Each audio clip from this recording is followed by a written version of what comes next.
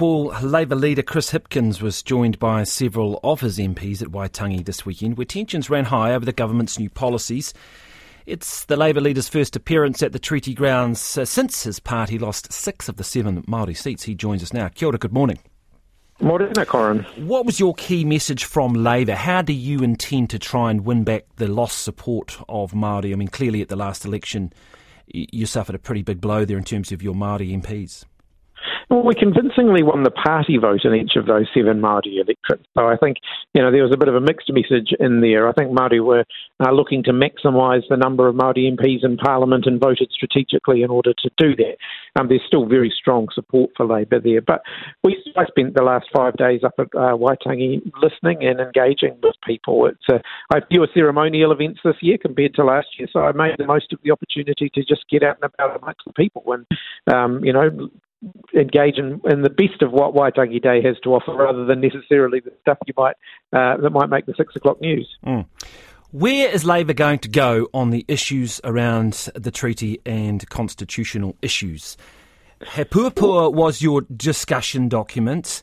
It was shelved effectively. It was a document born out of an earlier constitutional work done by the likes of Dr. Margaret Mutu and others.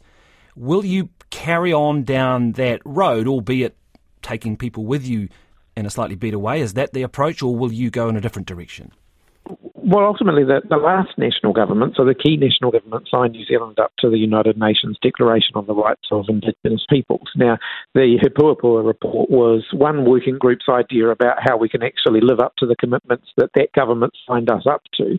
I think we do need to have a conversation as a country about how we can best live up to those commitments. But right now, that's not what we're talking about. What we're talking about is whether we should actually go backwards. The debate around whether or not we should unilaterally rewrite the principles of the treaty, whether the Waitangi Tribunal should be effectively neutered, whether we should be reducing the use of te reo Māori within the public sector. These are debates that are actually taking New Zealand backwards, not forwards.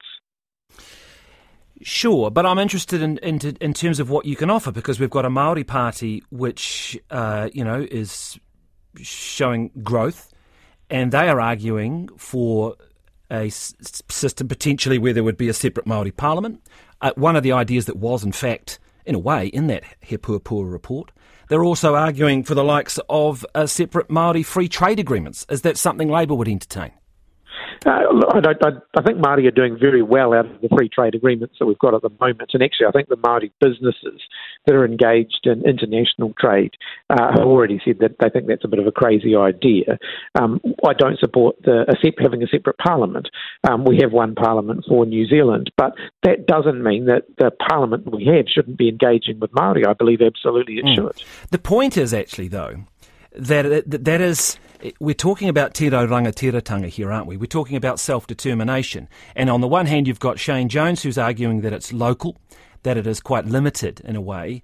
And then on the other hand, you have Rawiri Waititi, who is saying it should extend out to a free trade agreement. Where do you personally see that sit? And are you committed at least to that debate about how to uphold that tino rangatiratanga? Well, I think tino rangatiratanga is interpreted by some as a very individualistic concept, and I don't think it is. I think it's still a collective concept. It's Māori wanting more self-determination collectively rather than necessarily individualistically, as, say, David Seymour might argue. But I think things like the establishment of the Māori Health Authority, even establishments that we should be proud of because they've happened some time ago and they've gone from strength to strength. The establishment of Kohanga Reo and Kura Kaupapa in terms of the delivery of Māori education by Māori for Māori. These are things that are delivering for New Zealand. So you would bring back the Māori Health Authority if you were re-elected? I don't see any reason to disestablish it.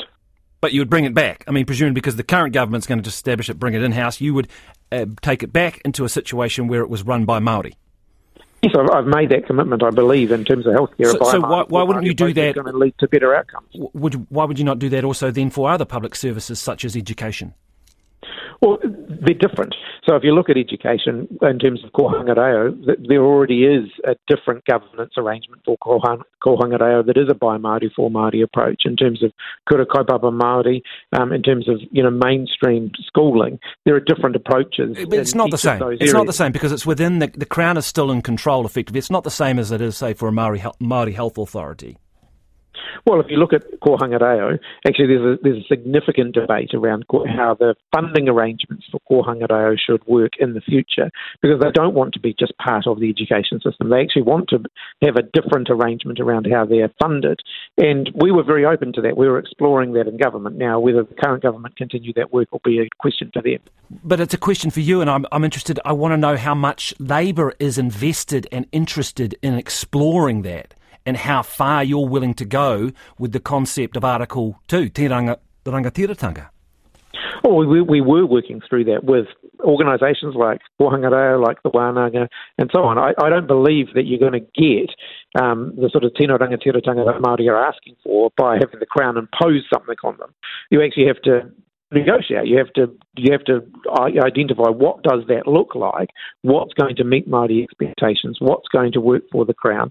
There still needs to be some accountability in there, but you can work through that. And I think with the establishment of the Māori Health Authority, we did that. With the changes to the arrangements that we've already made to kohanga reo, we did that. There's more work to be done there. Christopher Luxon has come under some criticism for his speech, in which there were parts of it, was the odd section which was clearly cut and pasted from a previous speech. He argues that was deliberate strategy. He wanted to reiterate consistency of message to cut through the misinformation. Is that a credible argument? Oh, look, frankly, I think it's a bit of a distraction. I mean, if he's so lazy he wants to reread the same speech from last year, all he's doing is proving that he can read aloud. He's not proving that he can lead anybody. I think actually what Māori and non-Māori were looking for was Christopher Luxon actually providing some reassurance and some explanation of what the government's agenda is here. He didn't deliver that. He in fact went out of his way to avoid the issue. So what does rewriting the principles of the treaty mean? What does changing the remit of the Waitangi Tribunal mean? What does a reduced use of te reo Māori in the public sector mean? He needs to actually explain what the government is doing and why they are doing it. And he missed the boat completely. He had a great opportunity to do that. Everyone was watching, everyone was listening, and he chose not to talk about it. Well, it does seem as though this morning his language is potentially, maybe we need a bit more investigation into this, but it did seem to me that he was suggesting they won't be supporting the Treaty Principles Bill beyond Select Committee. There was no talk of intentions and commitments, as we've heard previously. Now, if that is the case, that language has firmed up, what would be your reaction to that? Well, why introduce the bill in the first place? If you're saying that you're not going to vote for it, why introduce it in the first place? This will still be government legislation. It will still be introduced effectively in his name as Prime Minister. All legislation, sits under the remit of the Prime Minister. If he's saying that they're not going to support it and they're not going to continue with it, why bother introducing it? It will be a very divisive debate. Labour leader Chris Hipkins, appreciate your time this morning.